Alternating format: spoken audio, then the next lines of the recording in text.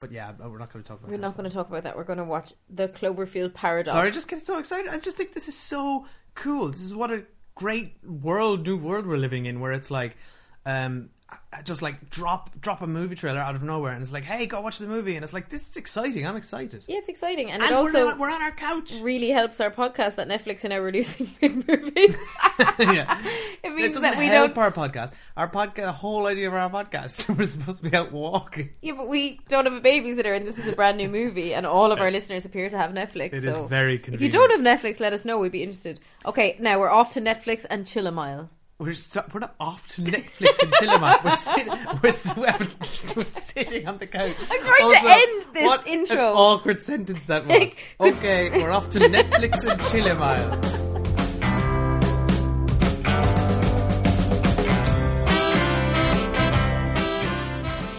That was Dave and Kathy from one of my favorite podcasts, The Cinemile, which, as you can tell from their brief-ish introduction to the Cloverfield Paradox, which is also the subject of this episode of Mark As Played, Netflix is not only changing the idea of what the movie-going experience is, but apparently having an effect on a podcast whose premise is to walk to the theater, have a conversation about what you expect to see, and then walk back about what you've seen. Well, one of us has seen Cloverfield Paradox. The other one, not going to name names, but it may be me, fell asleep. We're not going to do a review of the movie, but we are going to talk about the conversation around it. Because that's what we do here on Mark As Played, the movie podcast about movie podcasts, where we hope to direct you to some other cool conversations going on in the community. So the first one you heard very briefly is the Cinemile. Make sure to give them a follow and a subscribe. That'll be in the show notes. And soon my co-host for this episode will have another podcast recommendation. But for now, here's that trailer that sent everyone buzz ever so briefly on Super Bowl Sunday for the Cloverfield Paradox. After that, our conversation. Escape for what was left of my pride. I said to her, let's just go inside. Your mama's messed up. It's like we've got the house to ourselves. And still she stood there waiting like she knew what was right. And she danced all night long in the rain. 3. Morning, beautiful. 2. I'm getting sick of only seeing you on a screen. 1. Please, God. Be on our side. Standing by for your go. Turn that shit on. Fingers crossed.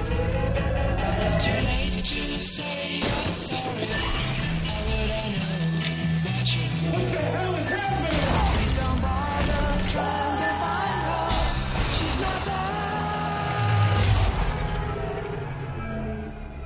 The Earth.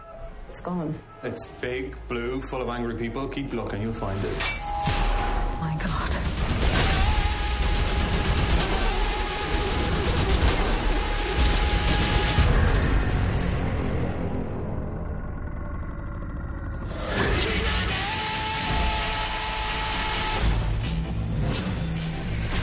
So I didn't finish this thing. I fell asleep. Really? Yeah. I was falling asleep, but I loved it. Okay, well, good. We'll have different takes there then. But it's a piece of shit. Don't get me wrong. Okay. I was like, well, maybe it turned it around, but by the time... No. But it's perfect. It's perfect the way it is. So welcome back to another episode of Mark As Played. And joining me, Michael Denniston, is Jason Michael of Atlantic Screen Connection. And I'm trying to think. I think the last time we did this was for Justice League. Was that the last one we did together for Mark As Played? No, man, we did the Christmas one. Oh, I don't With count Eyes Wide that. Shut. That was everybody but Dave. You know, only Dave was the outcast there. I'm trying to give people something special, just a Mike and Jason joint here. Oh, okay. Yeah, man. I think it does go back to Justice League.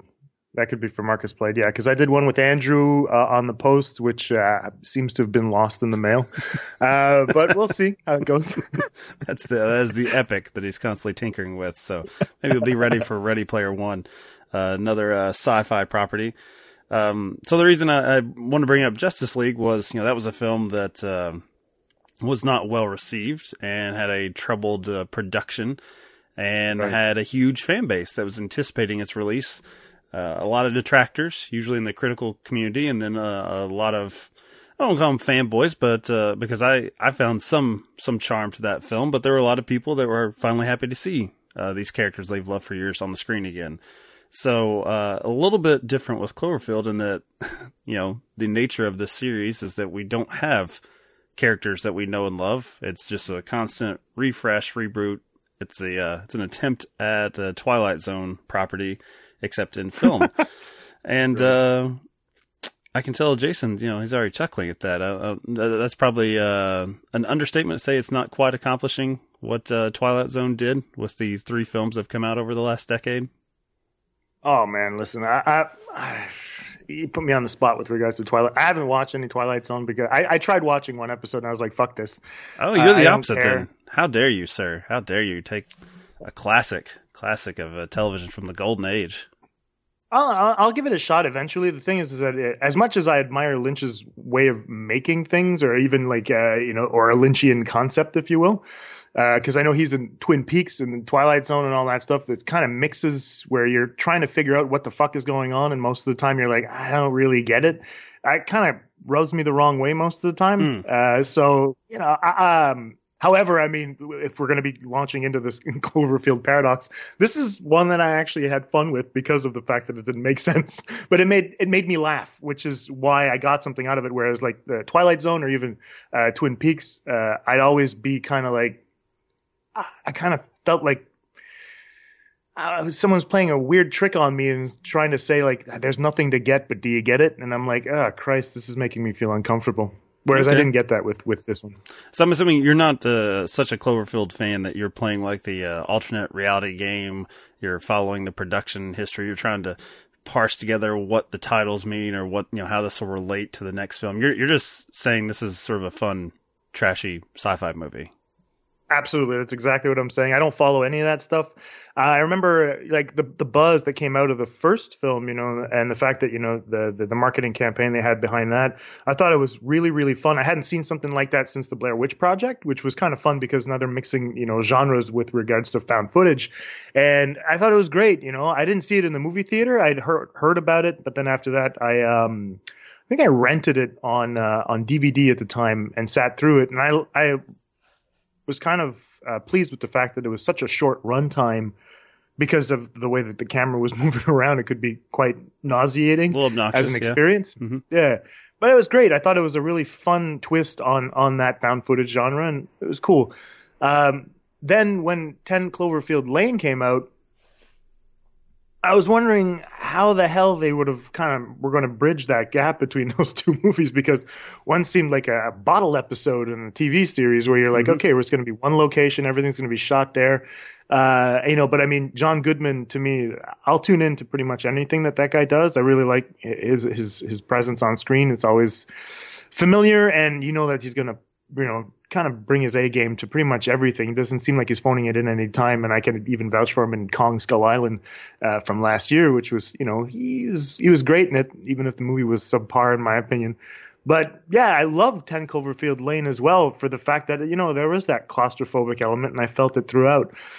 So, I mean, I didn't have any expectations. I wasn't following this in any way. And so when someone said, hey, Cloverfield Paradox just is going to drop on Netflix, 3 hours after they put that trailer out, and I was like, oh, I didn't even bother watching the trailer. I was like, all right, cool. Well, everyone seems to be talking about it. I got swept into the whole marketing about it, and then I just digested it like everybody else. I'm going to flush the rest out when I'm done. So yeah, I'm like you in the sense that I was watching the game and I did see the trailer as such. Which I believe ended with, coming very soon. I'm pretty sure for network reasons that NBC or whoever was airing the game wouldn't allow them to be like, hey, right after the game, because they have their own programming. They have an episode of This Is Us that they're heavily marketing to be right after the game. But as you're saying, the film Twitter and the internet blew up with this idea that, hey, Netflix is saying, no, it's right after the game on their account. So yeah, at that point, if you've not seen the trailer, no need. If you have any interest, just click on it. It's right there for you. Presumably everyone has Netflix. So a little bit of my history with the Cloverfield series, I despised the first one. I thought it was damn near unwatchable. I actually thought the characters, more so just in the style of the film, because I'm a longtime hater of T.J. Miller. in like everything he pops up in. And he was in that? I didn't even remember that, man. See? I believe he's the guy, for the most part, wielding the camera. So he's the guy giving most of the running commentary, which is just terrible for me that he's the one doing most of the talking. I didn't even remember that. Well, good. No need to revisit. You don't need to go through that. And then, 10 Cloverfield Lane, that one got a lot more critical praise than I believe the first Cloverfield, which was more, I guess, for fans and young people. Because of John Goodman, because of that, as you said, that bottle episode, it was sort of a throwback thriller. And the thing that bothered me most about that film was its attachment to Cloverfield, the fact that it was a Cloverfield movie, because I felt like it removed most of the tension that you're feeling in that cellar about, hey, this guy seems crazy, but since this is titled Cloverfield, he's probably right? There's probably something out there. Like, I mean? Like if you'd called it The Cellar, I would have been like, dude, this guy's the villain. But I don't think that applies with this one. Obviously, you're going to throw it up in space. I'm like, okay, cool. Cloverfield, I don't really know which direction they'll go with it. But it's a sci-fi movie, so I think this is perfectly fine.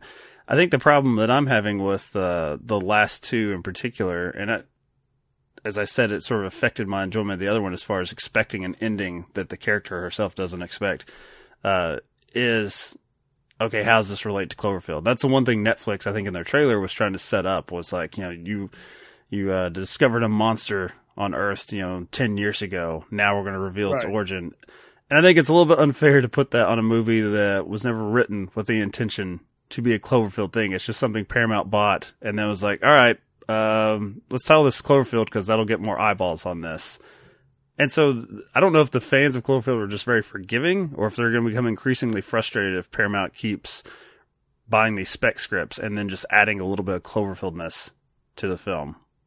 Did that affect you at all? I mean, not as someone who's a super Cloverfield fan.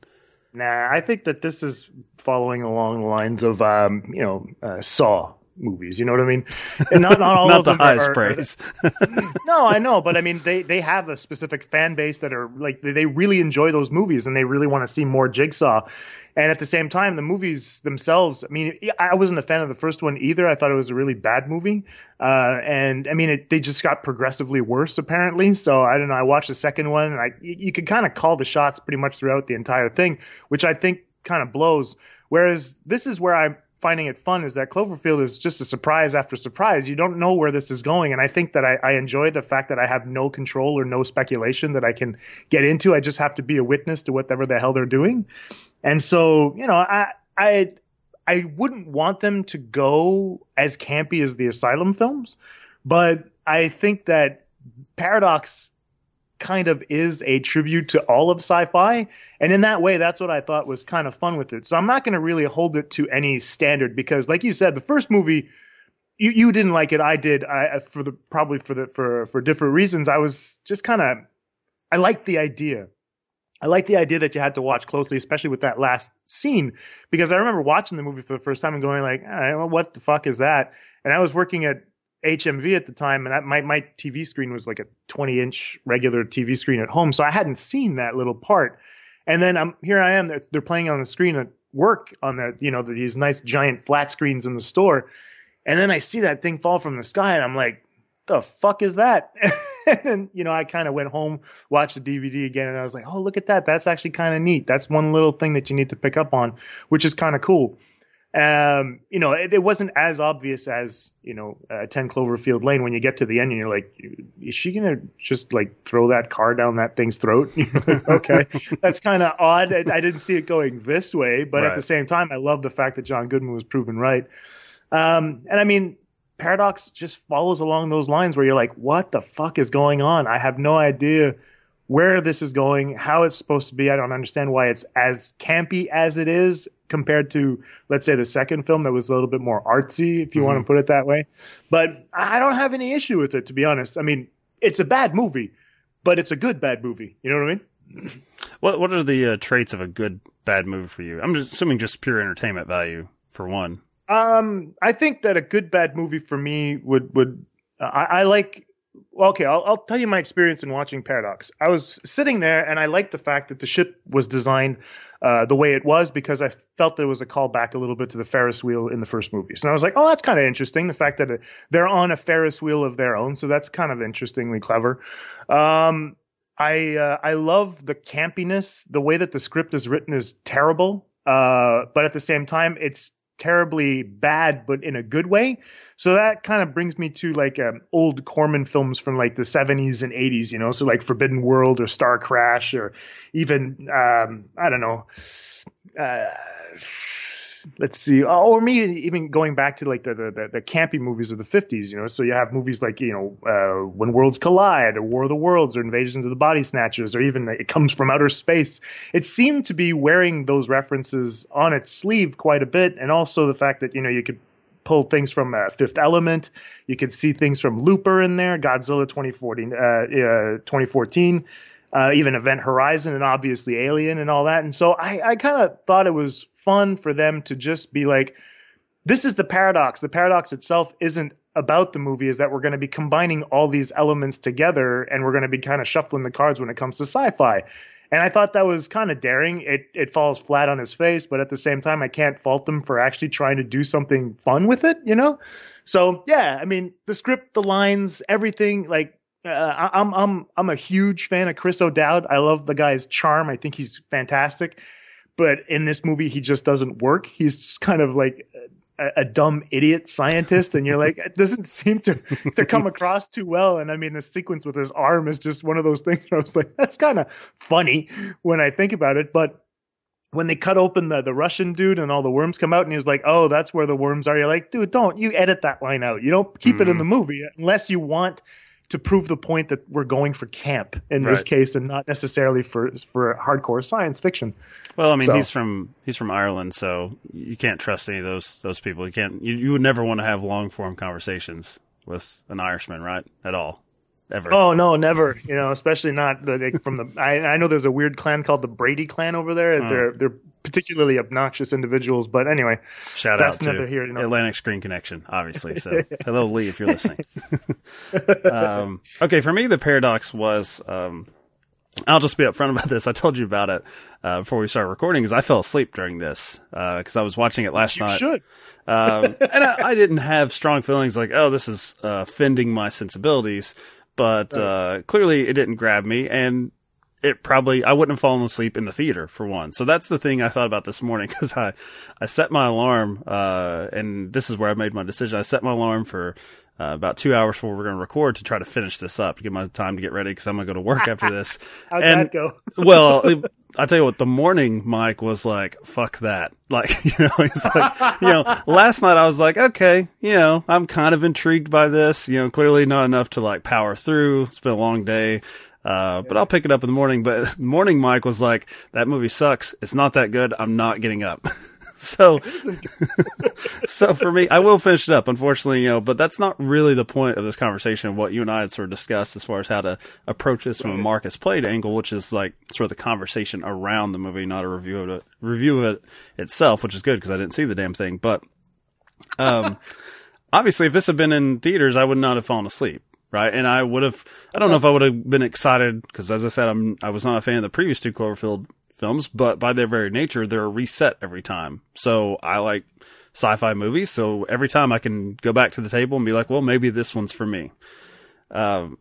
With it being on Netflix, though, it's weird to me that, you know, there was such a fan base for it, and 10 Cloverfield Lane was a nice surprise hit. Like, you know, they dropped the trailer, I think, like a month and a half before, somewhere in that 2-month window, they announced, hey, there's a new Cloverfield movie. People got excited, critically well received, box office hit. You would think, okay, now they've got something. Paramount, like everyone else, is looking for a franchise, Transformers on its way down, so they're going to have this little thing that they can release on the cheap. So I was reading that this started with like a $5 million budget and then ballooned to about 40, which I guess probably put some unreasonable expectations on it as far as how much it could make. Look at the cast involved, man. I mean, you got to pay those guys. I guess. I mean, you know, that's one thing I did read on Twitter, and I agree with, because I did not know much about it, except that Mbatha-Raw was in it, who I'm a fan of. I like her as an actress. But, you know, it's to the plot of the film that they're having an international cast, International Space Station, and you know that is refreshing to see on screen. I do wish that the movie that's not in Star Trek. Yeah. But the fact that this film did not get a theatrical release, it speaks to something to me, that there's a really diehard online film Twitter, film community fan base for the Cloverfield films. But clearly Paramount thought this is like basically a straight to video option now. It's a little bit higher end because Netflix is far more successful, but we've seen this before with properties that Netflix acquires, and they're having a big problem as far as trying to market their original movie content as opposed to series to people. Right. And I did think the Super Bowl thing was excellent. I mean, they laid out the bucks as far as, I don't know how expensive those things are, but I think it's, $4 or $5 million. $5 million for 30 seconds. So, and I thought that was very cool to say, hey, this is coming now, tonight. And that's something we've not really experienced before as far as like a new feature film. Right. I don't know. Of course, with Netflix, you're never going to know the metrics because you can't really believe them because they sort of guard those like state secrets as far as, what the stats are.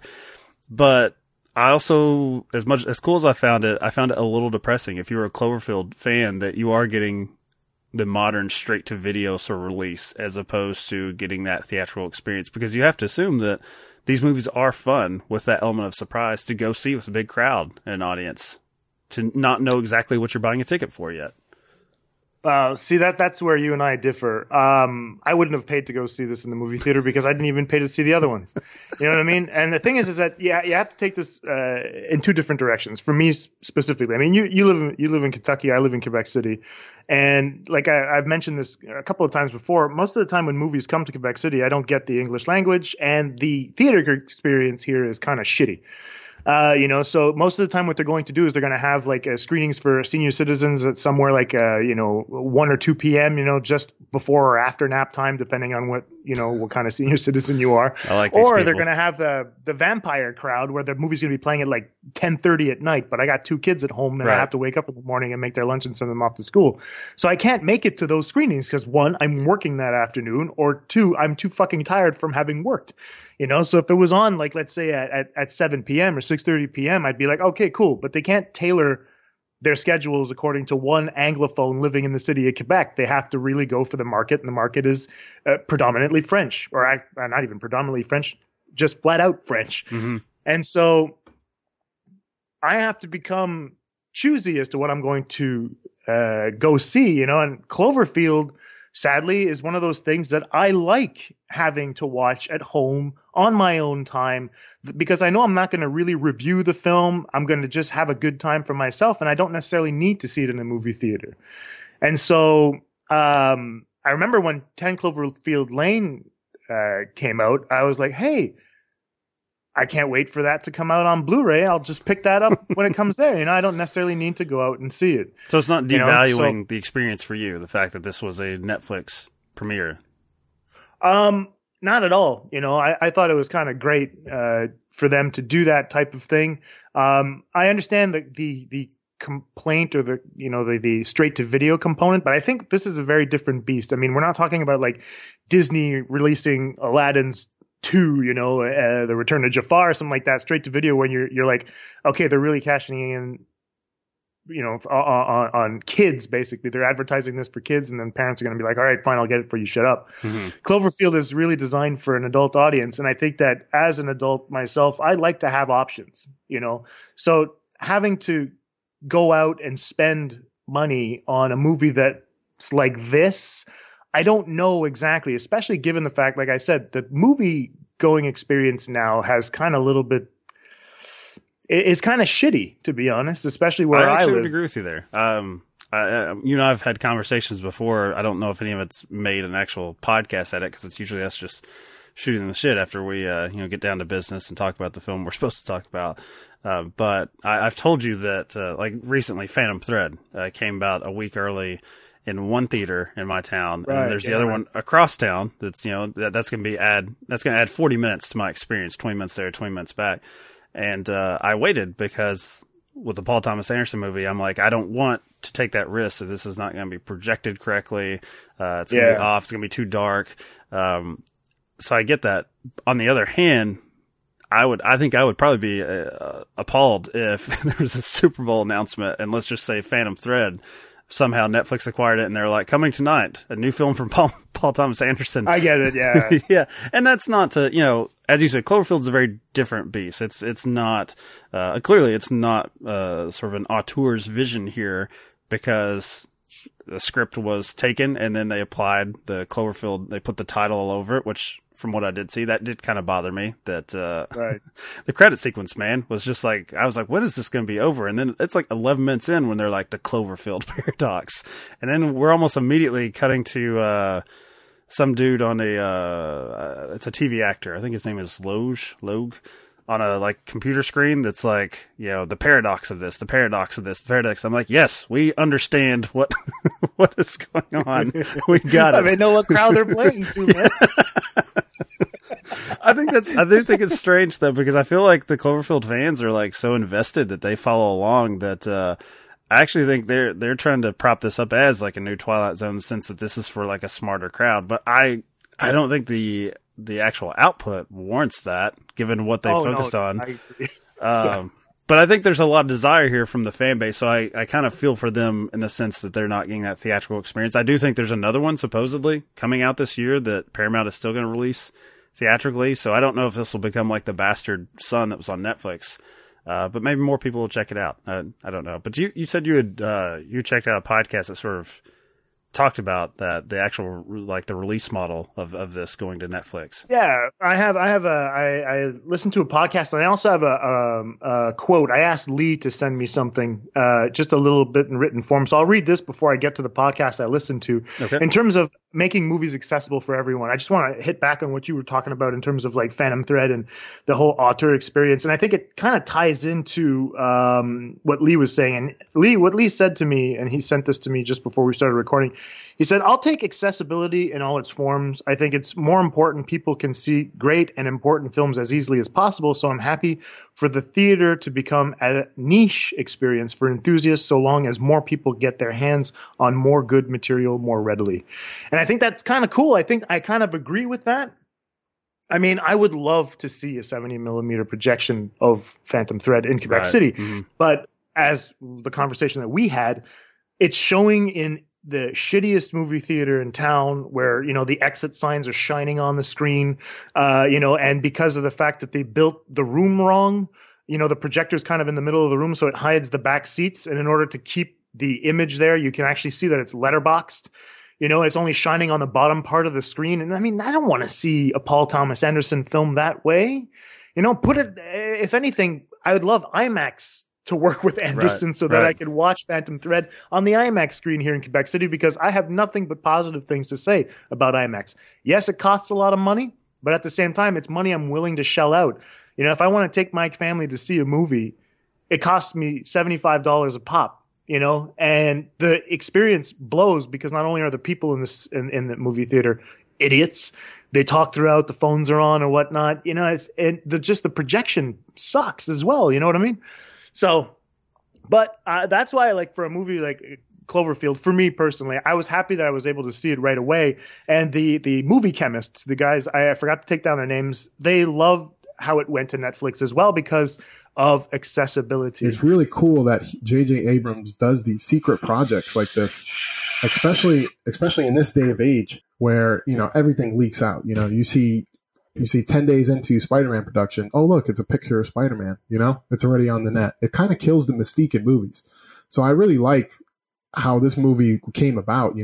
They kind of shot this movie as a movie called God Particle, and then they turned it into a Cloverfield universe movie, and they released it out of fucking nowhere. That came out of nowhere last night. When I saw that, I was fucking pumped. How'd you feel about that? I was pumped. I couldn't wait to get home and watch the movie. I stayed up till 1 a.m. watching it, and that's why I'm so fucking tired right now. And I dragged ass at work all day because of fucking Cloverfield Paradox. And literally, like, the simplest task today, I couldn't do them because I was exhausted. But anyways, the viral marketing was fucking great. You sent me that picture of available after the game, so I was so pumped. Yeah. But let me hear your thoughts. So the movie, it turns out it's not really a direct sequel. It turns out it's a prequel. Yeah. No, it definitely takes place. See, we're going to argue about this because it's definitely not a prequel. They were using some technology that definitely happened after 2008. So that's why okay. First of all, let me just tell you guys the plot, and then we'll argue about this because it's a confusing fucking movie. It's pretty bad also. So yeah, this movie. So you didn't like it? No, I thought it was garbage. You know, I think that was one of the things that they wanted to talk about is just the fact that when they were watching the game, they saw the ad and they were like, holy shit, that means I can actually stay up after the Super Bowl and watch a movie I'm excited to see. Now, they go on to say how... I have to say. Yeah, I didn't do that either. But, you know, they were both disappointed in the film, and that's all right. They're allowed to be. But, you know, I was happy to see that there was no real pushback. I mean, I know that there are critics like David Ehrlich online that are like, oh, it sucks to see the Netflix logo show up on a cinema screen in a movie theater. And I think that slowly, with time, is just going to dissipate. We're going to see. I don't know why that is. Well, anyway, you know, I don't really want to get into this opinion. Ava DuVernay came out of the woodwork and just gave him a bitch slap. She says, "Why is that? It's a movie. You know, it's a film. Watch the fucking film. Who cares about the logo? Since when did you guys carry? You know?" Yeah, I've never been like, oh fuck, that damn Universal logo again. Like I don't care. And if he's getting to see it in the theater, there are probably a lot of Cloverfield fans that would be like, hey man, I would like to have had that experience. Like, you know, you're getting like a little specialty thing. It wasn't Cloverfield. It was some other thing. He went to Sundance, I think, and, you know, Netflix film was playing there. But oh wow, anyhow, what a troubled life he leads. Oh, it's so terrible, man. I go to sleep at night and I cry myself to sleep. Poor David Ehrlich that has to see a giant Netflix logo. Well, it's one other thing I want to talk about with it being on Netflix. You know, I said maybe, and I can't predict because I assume a lot of people will at least check this out. I mean, I think the problem with, you know, something being on Netflix and the possible disposability of it all is it's just like, it's not much different than it being your old, like, pay TV movie channels, like on HBO. Yeah. Like back in, you know, our youth, you know, you might start something, then you'd be like, whatever, I'm checking out. You know, you're clearly, there's a history of, when you're at your home, you're going to treat film a little bit differently, unless you're like, and I know people in the podcast community like that. They get on to me that I'm the person that I start something and I check out, and I'm like, that's not for me. I've got to spend my time somewhere else. But there are some people that treat anything that they start, they're like going to finish it, like gritting their teeth. Like I will give them my full 2 hours, and then I'm going to bitch about it later. That's not me. But I do wonder if this Cloverfield being on Netflix, like, cause part of the conversation is going to be lost here, obviously. And a lot of the conversation around films for cinephiles is that anticipation leading up to it. And the fact that it does play in theaters and people are catching up with it at different times. I think it extends the life of a film. And I don't know that's a good point. I don't know what the life timeline is for a Netflix original. I feel like there's a lot of talk, like, that sort of week release, and especially with Cloverfield, it's even shortened because people didn't know it was coming. So it was like, you know, you had the Super Bowl to tweet about it, and then now I feel like this one's going to disappear. I don't know what its history is going to be, or if it's going to stay in people's heads as much as something like 10 Cloverfield Lane. I think that, you know, for the film Twitter crowd, 10 Cloverfield Lane is going to remain the best one. However, I think that, you know, there's a potential Showgirls fan base out there for Cloverfield Paradox. Oh, I love this. If only we could get that as a pull quote. If we could send that along to Netflix. Here's your second wave of marketing from Jason Michael.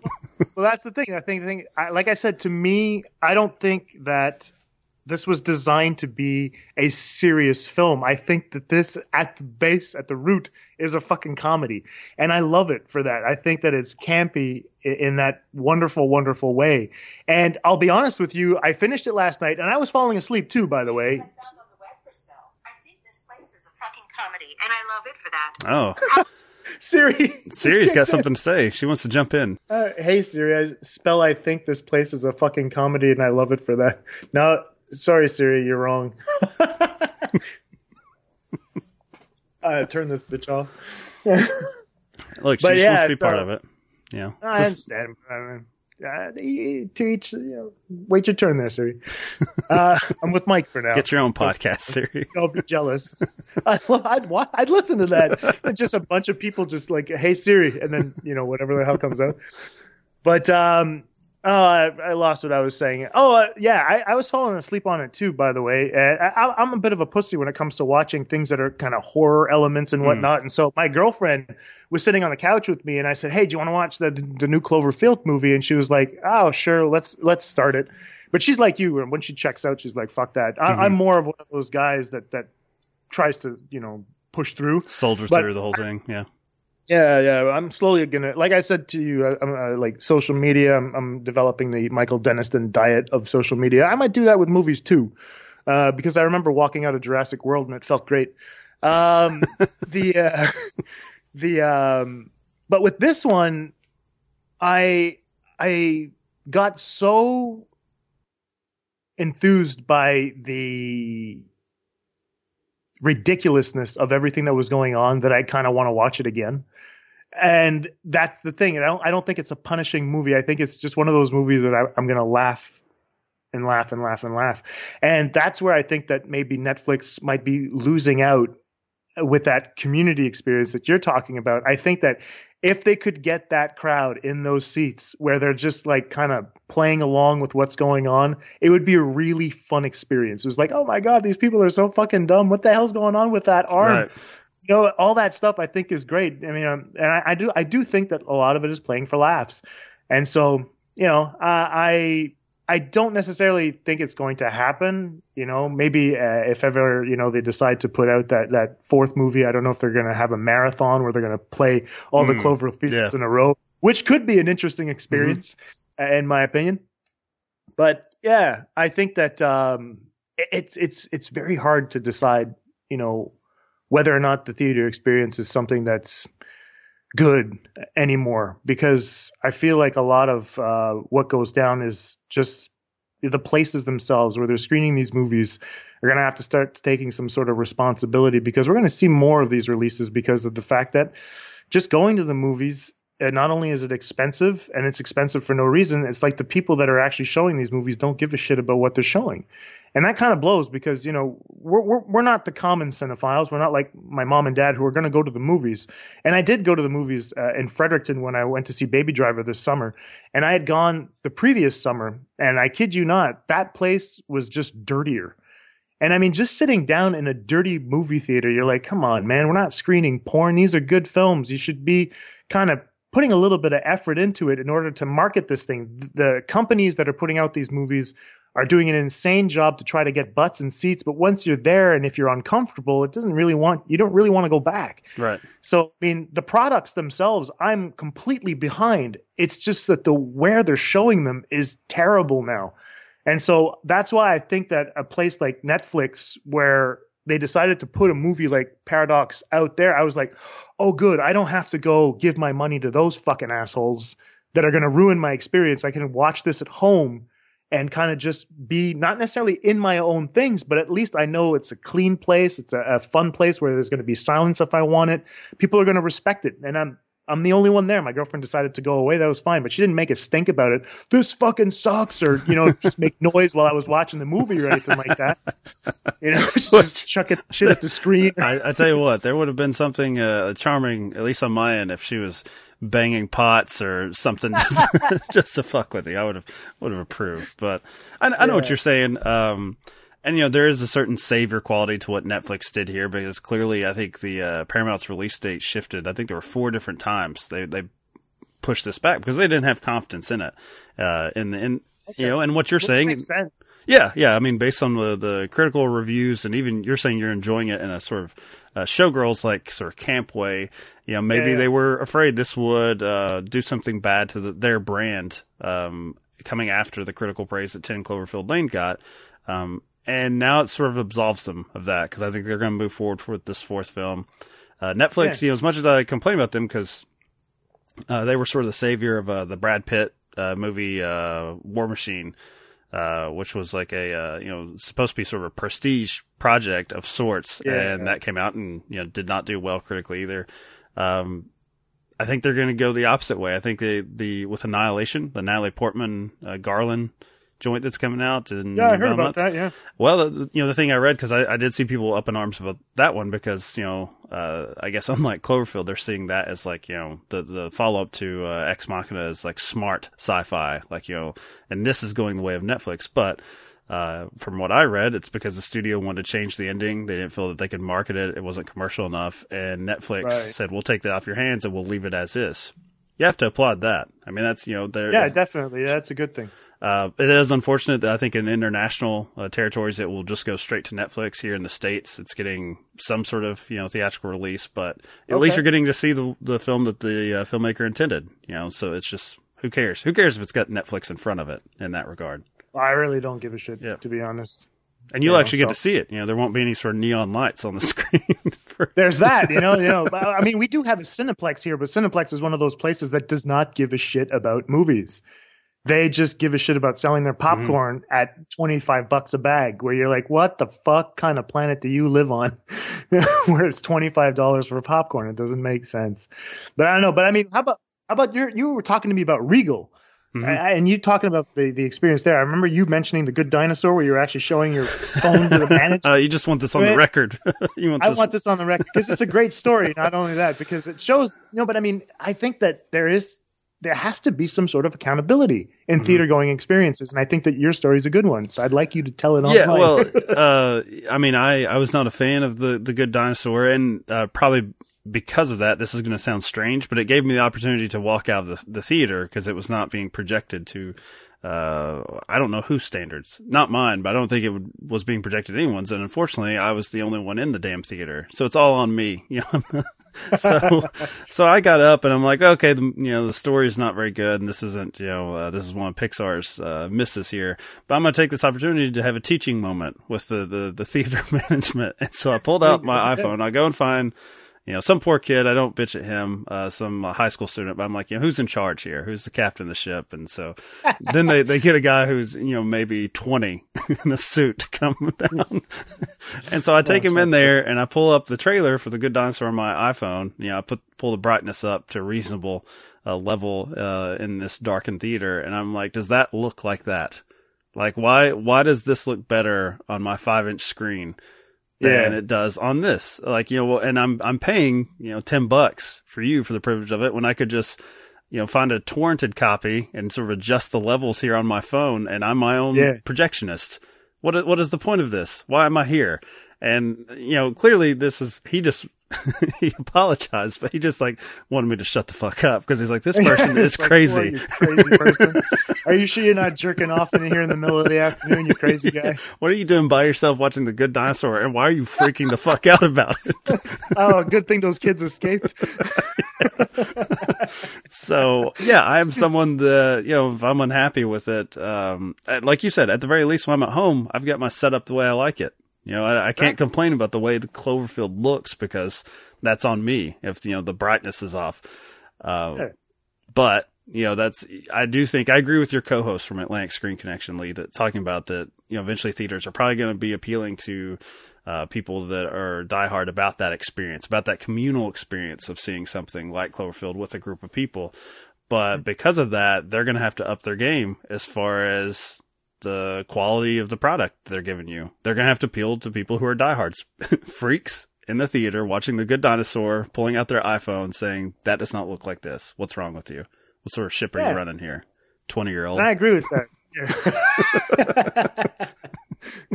He's used to watching movies on his phone, so he probably understood. He was just like, "Yeah, I get you. The phone's much better." And you're like, "That's not what I'm talking about, fuckstick. I'm talking about your goddamn projector up there. I like the screen, right?" But that's it. That's why I enjoy even my experience with The Last Jedi was two different experiences, and I remember going to see it for the first time with my one of my friends, and we went to the fan event, at Cineplex Odeon, and it just wasn't a fan event. It kind of sucked. You know what I mean? You're paying $30 to go see a movie, on that Thursday night, and you're expecting to see, but popcorn's fucking cold. They don't even give you a drink. They give you these really nice postcards, which is kind of cool. I was able to order the rest of them through Disney because that's the guy I am.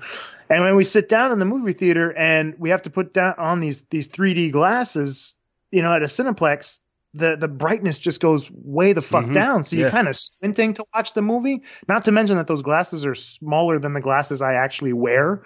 And you're like, come on, man, these are not supposed to be reading 3D glasses where I'd stick on the tip of my nose and kind of tilt my head back. I like to imagine you watching Star Wars in that way, though, where you push them back up your nose. It's like a real nerd just sweating through the entire thing. Like, I don't really like that part of the movie. But then after that, I went with my family to see it in IMAX, and IMAX knows how to project 3D, So you put those giant glasses on that cover half your face because they're like, okay, if you're going to get it. And you've got this 60, story screen staring right back at you and all the brightness that's in there. I mean, even when I went to see Blade Runner 2049, that was the experience to see because you're like, holy shit, the colors are perfect. The contrast is fine. Everything is done. It's impeccable. And I love the fact that they give a shit about that, And even like the third time I went to see The Last Jedi, there was a dude sitting next to me complaining the entire time. Like, this is stupid. All in French, by the way. And then after that, he opens up a Budweiser beer. So, I kind of contrast. I was like, well, he's got good taste because he's watching Star Wars, but he's got poor taste in beer, so it kind of blows. So you're kind of in the middle of trying to judge this guy. And then he starts burping the entire time. It's like I'm getting all these whiffs of fucking beer at 12:15, p.m. And I'm like, what the fuck? I should have just gotten up and walked out and just, I'm like, ugh. And he's bitching the entire time, I'm like, what the fuck is going on? Shut the fuck up. I'm trying to watch my movie, And anyway. See, that's the guy you worry about, not the guy with his iPhone out with the Good Dinosaur trailer, trying to better the product for the people, trying to, taking it to the man a little bit. I don't know. I we'll see, but obviously Netflix is not done absorbing as much content as possible, but they're not getting Star Wars. I don't think we're going to live long enough to see an original Star Wars film premiering on Netflix, and I don't think we're going to see a Paul Thomas Anderson film on there. So we're still going to have some hope for the theatrical experience. Definitely, but I mean, I think that there's a lot of places like I think production companies are going to have to put their fucking foots down and say, okay, well, if you guys are substandard, we're not going to give us your films. We're not going to give the films. Obviously, that will play against them because they need to make money. But at the same time, it has to be a collective movement in some way, because if their product is not being shown the way it's supposed to be shown, then it's misrepresentation for them. And I think it sucks because they're doing their best to do, to please an audience that's getting more and more sparse. And yet they're not getting any cooperations from these places that are screening these things. And I think that blows. Whereas Netflix, they're like, okay, everyone's got an HD TV. Everyone's paying $10 a month. We're fine. Everything is shot like this. And if you guys want to upgrade, yeah, there's going to be 4K soon. Fine. We'll do that. And it's going to be very easy for them to do that. So I don't know.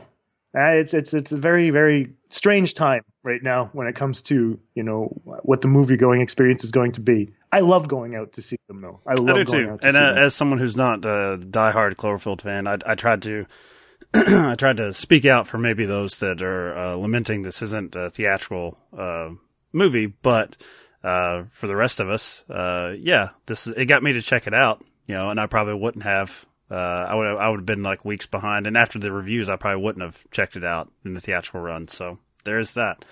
Netflix got me for at least a half hour before it was nap time, but I'll pick it back up. Like Twilight Zone, I'll pick it back up. Like it's going to be an episodic thing. It'll be like a TV series, so a little mini series. Jason, where can people find you? We're going to wrap this up because I don't think we've completed the movement yet. I don't even know if we've started the spark of the resistance for theatrical moviegoers, but we tried. So where can they continue this battle with you? You can find me at home on my couch watching Cloverfield Paradox the second time sometime this week. Oh, no. And just laughing my ass off the entire time. But no, you can find me on Twitter at Jason B. Michael. Don't follow me. I don't answer much anymore. But you can also find me on Facebook at Jason Michael. Send me a friend request. I'll see if I want to respond. No, but I mean, the podcast itself is Atlantic Screen Connection Podcast. It's a podcast I co-host with Lee Brady, the wonderful Lee Brady from the Brady Clan that we mentioned a little bit earlier. And we do deep dives on films. So give us a listen. Yeah, that's pretty much it. Give me a follow at Projecting Film. Not talking about stuff like Cloverfield, but we do cover independent cinema, which unfortunately for those fine folk usually results in video on demand premieres. So you'll see a lot of movies that maybe you're not aware of, and we try to pitch them to you there by comparing them to two older movies that hopefully you have heard of. So it'll give you some idea why you should check out this new independent release. And Projecting Film, and I think we've got Twitter handles. I'll follow back. I don't think there's too many people following that podcast yet, so unlike Jason, who's just an all-star, so kidding. Famous, I'll grovel at your feet. Check out my show. How about that? And then, of course, Jason, myself, and a group of other movie podcasters, we are at Marcus Played Pod, so check us out. I don't know what the next episode will be, but I'm hoping it'll be Phantom Thread. I'm hoping I corral someone in to do a Phantom Thread Marcus Played, because that's important cinema, not like this Cloverfield trash that we spent 45 minutes of your time on. But it was more about anything else. But you guys can follow the podcast on Twitter, though, at Atlantic SC. Lee's doing a great job there, and he's going to respond to everything, and if I get a chance, I'll do it too. I was just kidding a little bit earlier. We'd love to talk. Clearly, that's what we do.